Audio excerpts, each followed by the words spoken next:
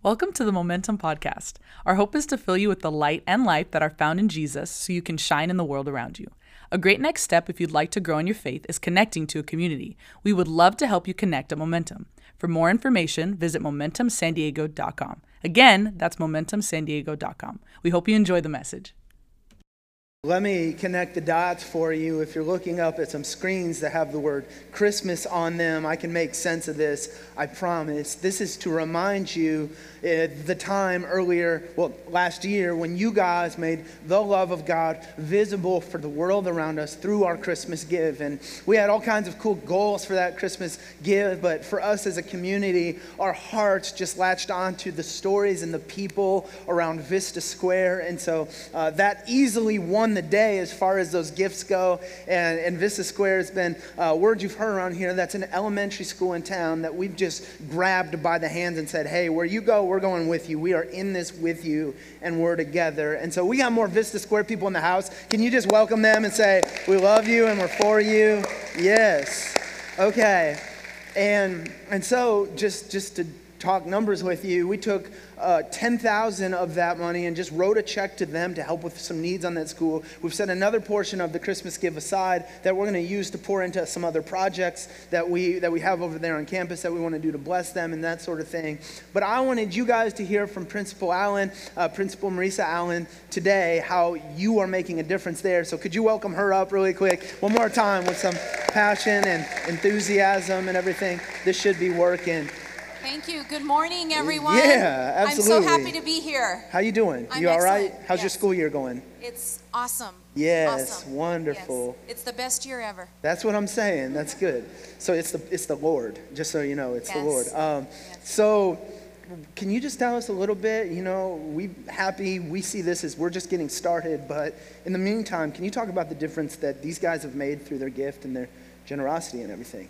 Yes, so you have all made such a huge difference on our campus. With this Christmas give, I know that many times we give to our communities and to help them, and we're not necessarily asking for a thank you in return.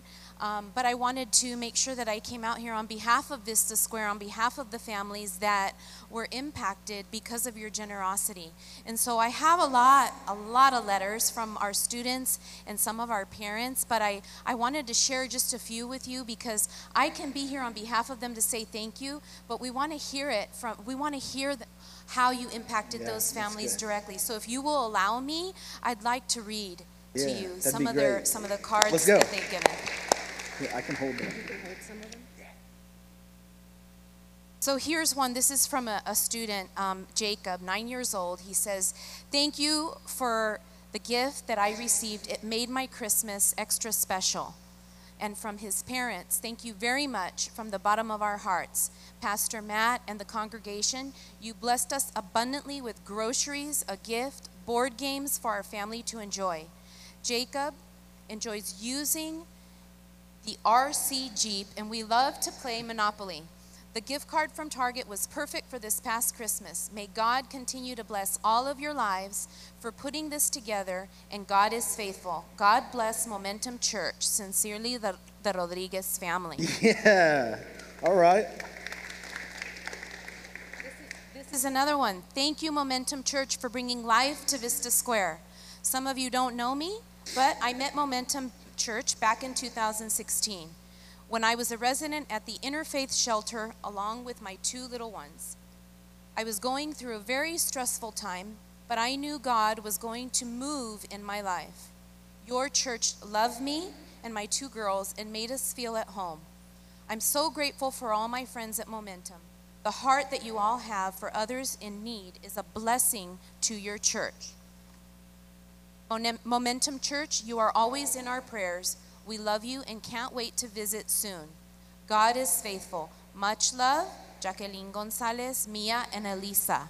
But I wanted you to hear from Mia and Elisa too. Oh, right on. So this is Elisa. There's more. Elisa is a first grade student in Miss Galindo's class. Thank you for giving us early Christmas presents. Thank you for inviting us to your church. God bless you. We love Momentum Church.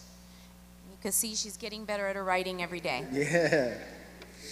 And then from her sister, second grade, and Mrs. Kim's class, thank you for the gifts. We really appreciate your kindness. You are a blessing to my school. God bless your church. Yes, wonderful. So in listening, thank you.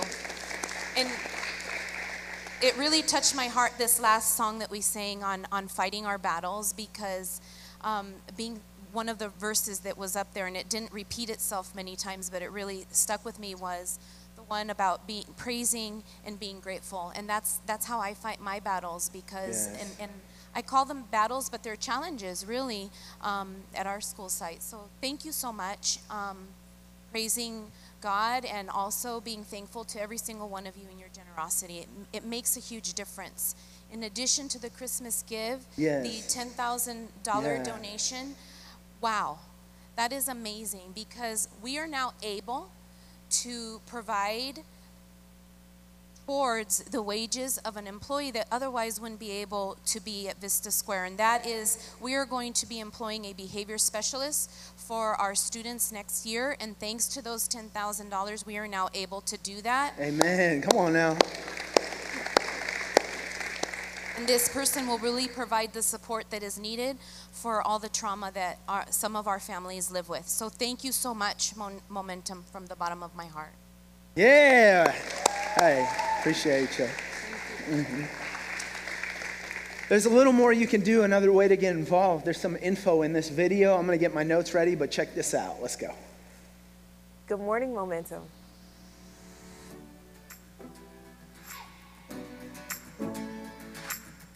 If you'd like to join the story that God is writing at Vista Square Elementary, we've got an outstanding opportunity coming up for you in just 2 weeks. On February 22nd from 9 to 11:30 a.m., we're going to go to Vista Square to do a cleanup, and we would love to have you there. In those 2 hours, we're going to engage in a series of projects that will bless the school and those who call it home. It's a family-friendly event, so it's open to you and anyone that you want to bring with you. To sign up, just use your Momentum app or go to the Info Center and we'll get you connected. This small commitment will make a huge impact. We're looking forward to serving with you on this day.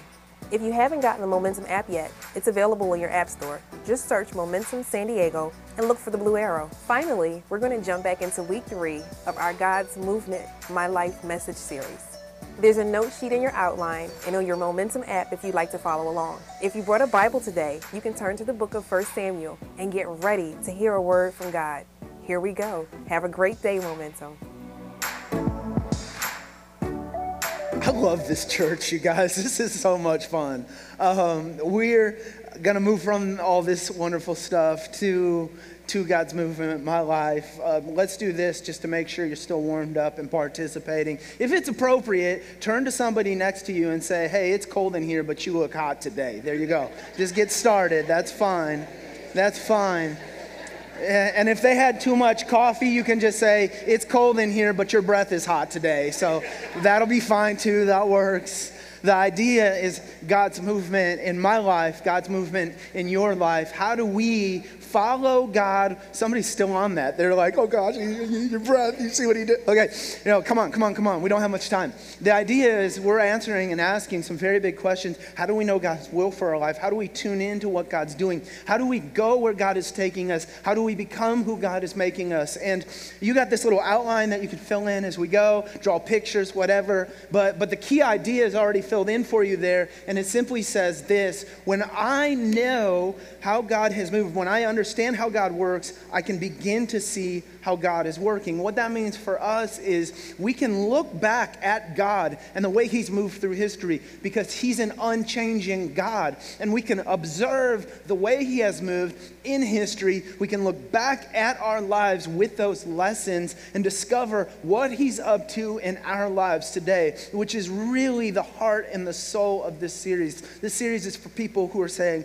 I want to be where God is. I want to find him. I want more of that. I've heard him before. I've felt him tapping me on the shoulder, and I'm just trying to tune into what he has for me. This is that kind of series. Now, we've been looking at David. He's an Old Testament hero. We will catch you up on his story in just a minute. But we looked at the life of David and many other stories in Scripture and saw this little pattern that unfolds. And this calling of God in our life usually unfolds in these 4 phases. You become aware of something new God's putting on your soul. There's a refining that happens as God prepares you for that work or shapes you for that work or even through that work. That then leads to doing the real work he's called you to do. And when we tune in to what God's called us to do, the outcome is always people around us flourishing. And so that is the soul of this series. And we said this doesn't just happen once in your life. There's many times where God wants to wake you up to something new or make you aware of a certain calling or path or pathway in your life. And you want to follow those because they stack over time. And if you look at them like over and over, if you go to the next one for me, John, what happens is as you begin to journey with God and as you tune into more of what he's called you to and more of what he's doing in your life, and you follow him through these cycles, your character grows. And by that, I just mean God's got a vision for your life, for the type of man or woman you will be. And as you journey with him, you live into that vision that he has for your life. And then on top of that, it's not just about you, your ability to contribute, your contribution, your service for humanity and the world around you increases because God always uses us to influence out of the character that is in us. And that is the ride that we are going on. So you could jump back to the graphic and I'll just catch you up. If you've not heard of David, David was this Old Testament hero who one day became king of Israel. He did not start out as a king though. He started as a shepherd.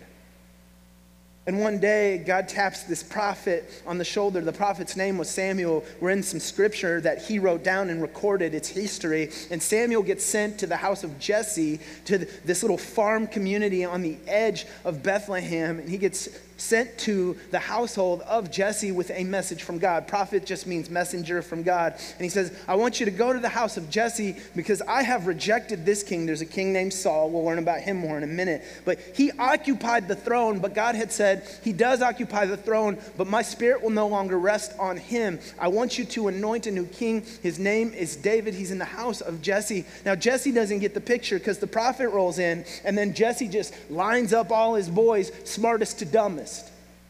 It's not okay to do it. He grabs the best looking, like the high SAT score, upwardly mobile guys, and then the slackers over here on the side, and he goes, I've got your king, Samuel. And they look at each one of these, and as Samuel's listening to God, he feels God communicating, this is not what I'm looking for.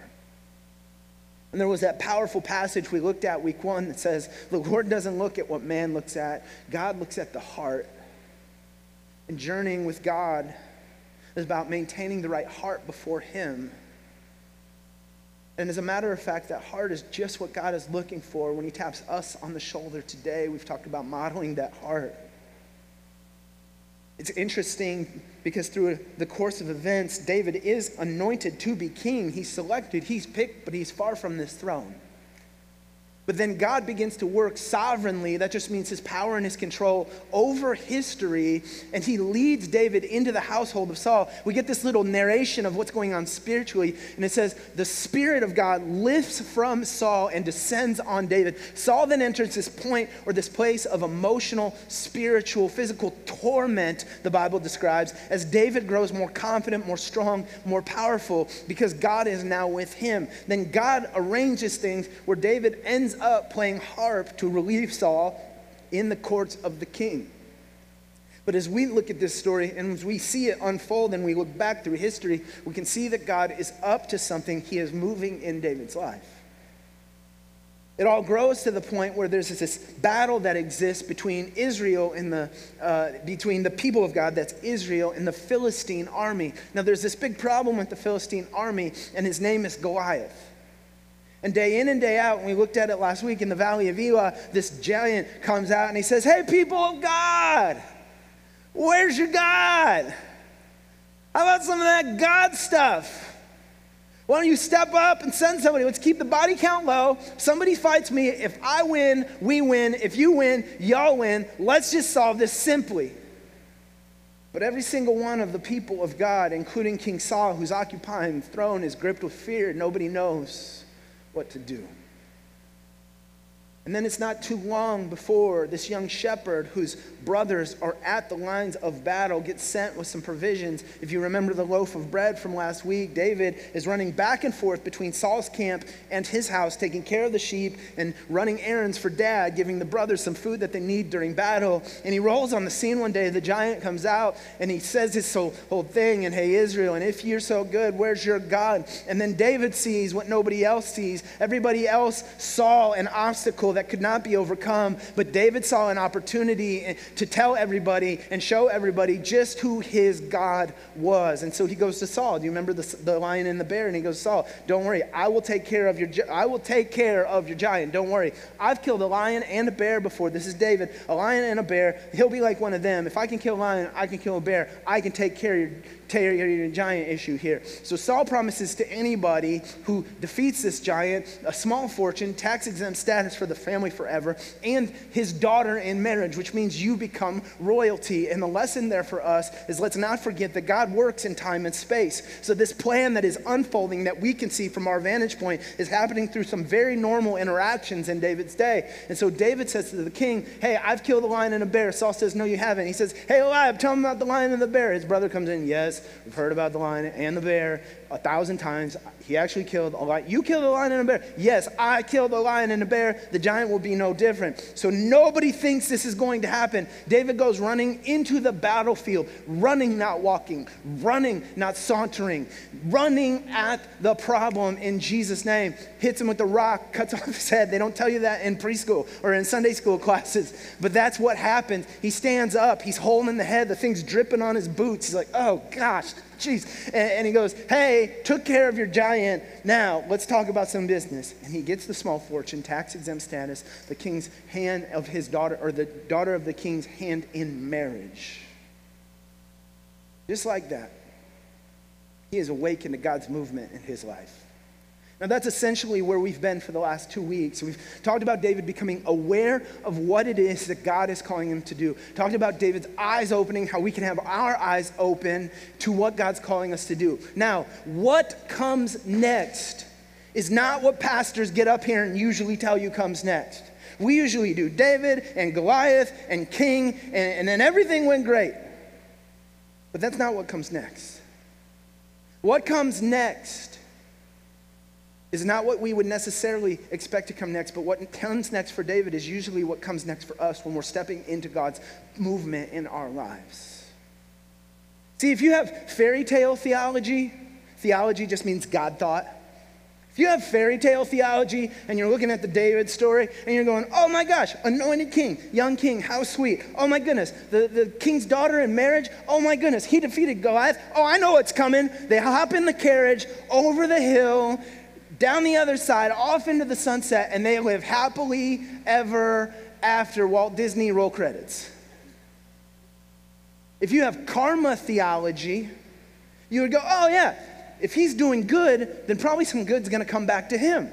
I mean, what? He fought a battle that no one was willing to fight. He risked it all to save a bunch of people. He's a hero. He's a king. He has done good. And so I bet in the story, some good is now going to come back to him because of the good he's done. But here's the problem. No good comes back to him, and he doesn't live happily ever after. As a matter of fact, the opposite happens. And on the back end of, hey, you're anointed, and in the back end of slaying a giant, on the back end of the daughter of the king in marriage comes a 10-year period of intense emotional pain. Comes a 10-year period of obscurity and confusion. Comes a time when he doesn't feel like God's anointed, but God's forgotten. Comes a time when he feels a million miles from this picture that was once so clear in his mind's eye.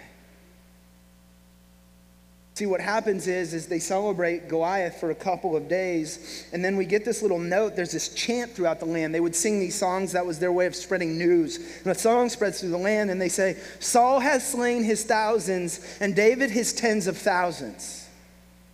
Which is great if you're David, not so great if you're Saul, and you feel your throne slipping through your fingers. Saul has slain his thousands, and David his tens. You know what that means? It means a new officer has been assigned to the command. And he's a little smarter and a little sharper and a little more capable than the old guard. It means a new manager has been added to your division, and he leads a little faster, thinks a little bit farther ahead, and everyone likes his ideas a little more. It means there's a new mom on the PTA, and she's got unlimited hours to give to the school, and somehow she keeps herself in really good shape. There's a new king in town. What, too real? There's a new king in town. And the old guard isn't happy. If I had more time, we would talk about how important it is that you learn to celebrate the success of those around you. There's a new king in town. And Saul doesn't like it, and I wish you could see it. I wish we could hire some of the best producers and directors to show you the scene, because in comes manipulation, in comes real darkness, in comes real jealousy and fear and bitterness that all swirl together in a plan to take David's life. Saul orchestrates a plan to have him killed. Now, don't miss this. Don't go, oh, I've heard this before. No, think real life. Think God told you one thing, and now somebody is trying to take it from you. Think deep, dark fear. Think a group of people conspiring together to take away from you something that God has made you to be and promised you would have. It gets dark in a hurry. And so David takes off. And then if you were reading through the rest of the scriptures, we followed David for a 10-year cat and mouse game where he's running from Saul. He is not on a throne. He is hiding in caves. Not knowing where his next meal's coming from. Not sure if he's going to make it. Not sure where this God is or why a good God would let him experience something like that. That's David's shoes. Have you been there? Do you know what the scripture says in 1 Samuel 23, verse 13? So David and his men, about 600 in number, left Keilah and kept moving from place to place. When Saul was told that David had escaped from Keilah, he did not go there. David stayed in the wilderness strongholds and in the hills in the desert of Ziph. Day after day, Saul searched for him. Where is he? He's on the run and in the wilderness. Have you ever been on the run? On the run means tired. On the run means there's nowhere left to turn. You're afraid, you're confused, and you feel miles from home. Have you ever felt like you're in the wilderness? The wilderness is the barren place. Feel alone. Feel like God has left and you're forsaken. Dry, and you're all out of ideas. Not where you would expect somebody to end up. God taps him on the shoulder and says, you're going to be king. But it's exactly where David finds himself, and we find ourselves sometimes when we take the calling of God in our lives seriously. Matter of fact, there's this book in the middle of Scripture. It's called Psalms, spelled Psalms, P-S-A-L-M-S. Right in the middle. And we have David's journal entries. We have a copy of the things he went through and his interpretation of them. And these aren't the journal entries you would expect from a future king. These aren't the journal entries you would expect if God taps you on the shoulder and says, hey, I've got good plans for you. Psalm 22, or Psalm 6, let's start with 6, says this: have mercy on me, Lord, for I am faint. Heal me, Lord, for my bones are in agony. My soul is in deep anguish. How long, Lord, how long? You ever asked how long? How long am I going to be this anxious? How long am I going to watch my kids struggle? How long am I going to sit here and sing these songs and wonder where you're at the same exact time? How long do I have to keep faking it? How long, Lord? All night long, I flood my bed with weeping. I drench my couch with tears. My eyes grow weak with sorrow. They fail because of all of my foes. 22, my God, why have you forsaken me? Why are you so far from saving me? So far from my cries of anguish. My God, I cry out by day, but you do not answer. By night, but I find no rest. Have you ever been on the run and in the wilderness? Well, this story goes on. David and his company are running from Saul. And we pick up a few years into the drama. Samuel 23, verse 24, it says, "Now David and his men were in the desert of Maon in Arabah, south of Jeshimon. Saul and his men began to search, and when David was told about it, he went down to the rock and stayed in the desert of Maon. When Saul heard about this, he went into the desert of Maon in pursuit of David." So there's pictures. I think we have a blurry photo of where David finds himself in this time. That's not David, by the way. That's a guy in a Seahawks jersey. But that is where David was. I don't know if he rented the burrow or what. He doesn't look like he's doing so good. We should probably send somebody. But this is the place. And the picture is David has taken to these hills because he's about 600 strong in his army. Saul's about 6,000 strong in his army. And maybe if we get down in these hills and valleys, we can maneuver a little quicker, move a little faster, and stay out in front of this one who's trying to take everything for us, which is exactly what we do when we feel afraid. Maybe I could outrun this. Maybe I could search enough on the internet, find enough answers and articles about people who have been there too, and I could find some comfort in some sort of solution that I could cook up on my own. He's on the run and in the wilderness. And then it happened.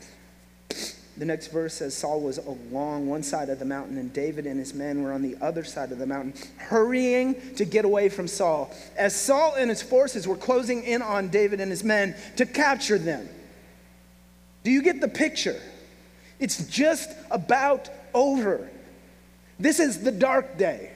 This isn't, I will lift my hands and sing of all you've done. This is, I hope my affairs are in order. I wish I could have raised some kids a little bit better. I'm sorry to all you guys who have called me your leader. I'm disappointing you because it's about to be over for all of us. Sit in that space with David for a minute. Feel it. Have you been there? Now, I think you guys know me well enough by now to know that I try and take the important parts of these passages and I put yellow in there so you can see something. And you might have to squint a little bit, but if you look over here, you'll notice the comma is one of our yellow words for the day. It's not a word, it's a punctuation mark, right? Come on, Vista Square, help the boy out. Still struggling with elementary English, but... the comma might be the most important part of the chapter. Because you can see the picture, right? There's Saul on one side of the mountain with his army. There's David and them over on the other side, and all that separates them is a mountain. They are over here thinking, it's gone, it's done, we're through. But the comma tells us the story's not finished yet. The comma tells us that it doesn't end here and there is more than meets the eye. That's what the comma does. The word as up there means as they are in this moment, something else is happening at the same exact time. And we get it right here. As Saul and his forces were closing in on David and his men to capture them, a messenger came to Saul saying, "Come quickly, the Philistines are raiding the land." Then Saul broke off the pursuit of David. Wait, what? Then Saul broke off the pursuit of David and went to meet the Philistines. And David went from there to the strongholds of En-Gedi, a.k.a. the safe place. He was delivered. The as in this passage means as great pain was happening, God was up to something at the same exact time. This is refining in your notes. I almost called this message the other side of the mountain. Because what the writer is hoping we see thousands of years later is that on this side of the mountain, there is pain and there is fear and there is anguish. But on this side of the mountain, God had not forgotten. On this side of the mountain, there's obscurity and confusion. But on this side of the mountain, God had not stopped a mighty work. On this side of the mountain, there was deep pain and problems. But on this side of the mountain, God was watching over, saying, I've got this. It's going to be okay. And there's a lot we can learn here about surviving the refining. And that's an important lesson if you're going to follow God. Because anytime God taps you on the shoulder, I wish I had better news this morning, much like David. You find God refining you and shaping you into everything he's made you to be. So let's talk about this. 3 quick points in your notes. How do you survive the refining? Number 1 is you consider the reason for the refining.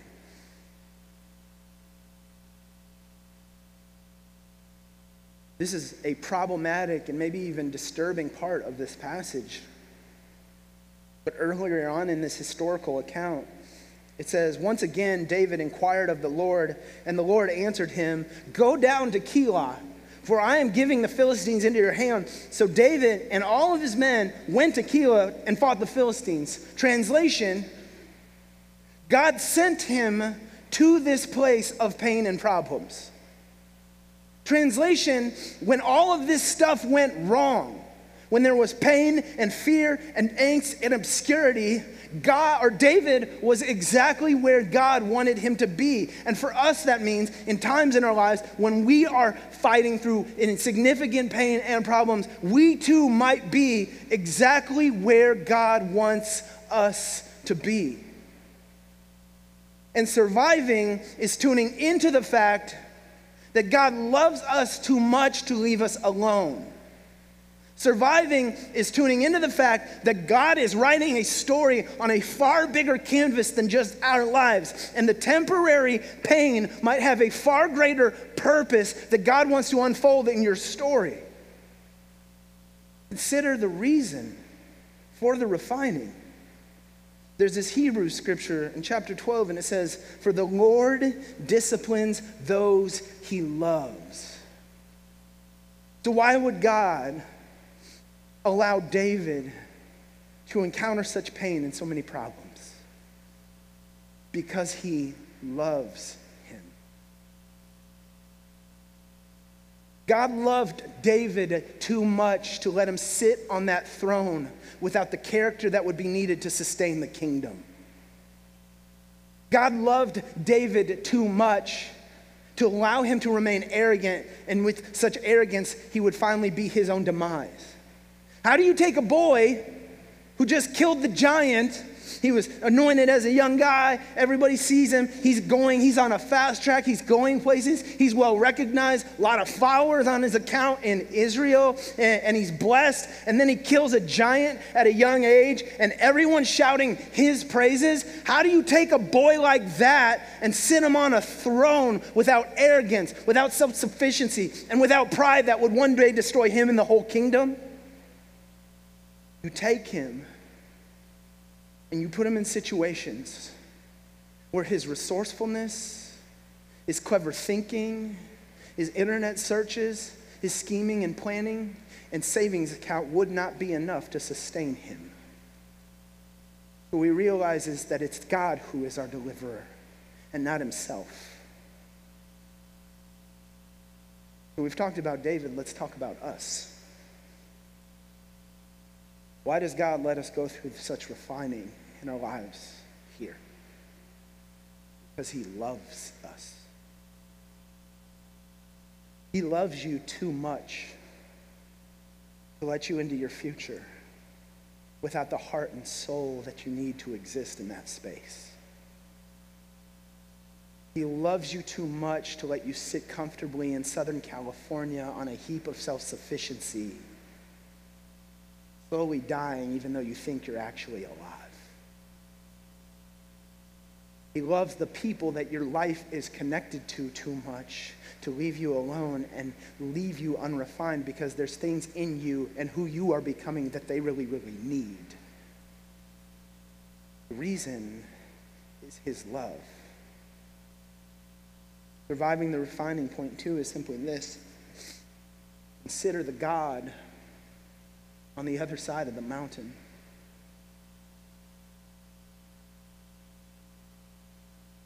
See, this is a spiritual history, which means we're reading history, but it has the spiritual reality woven through it. So when we read it today, we are to look at it and see what the spiritual thread is and what it means for us. What is the spiritual message of this text? What is it saying to us? It's simply saying this: there's a God at work on the other side of the mountain. The text is saying today, although you have pain, although you have problems, although you have parts of your life where you would trade everything to get rid of it, there is still a God on the other side of that mountain watching over you who has not given up on you. That's faith. That's what it means. And too often, we sing like Christians but sleep like atheists. Band, you guys can come up. We'll wrap in a second. Can I tell you what I mean? I mean, too often we live like there's not a God on the other side of that mountain. Too often we can be found saying, I believe, and yes, brother, and okay, and praise God, and here's another praise on my connection card. Here's an inspirational Christian post on social media this week. And here's my signaling and my Christian reaction to the latest current events and these things. And here's all of the stuff about who God is in my life. And I'll sing about it and I'll talk about it, but I laid down my head to sleep in anxiety, in fear, and a feeling that if I don't have this figured out by the time the sun comes up, it might be over. And I don't say this to kick you while you're down. I say this to be a voice reminding you there is a God on the other side of that mountain. He's not asleep. He's not checked out. He has dialed into every last detail of your life. He's working out a plan of salvation. And having faith is choosing to believe that. I'm going to just finish with this. I want to give you some fuel this morning. This is one of those take a picture of it with your phone text, because these are good verses about the God on the other side of the mountain.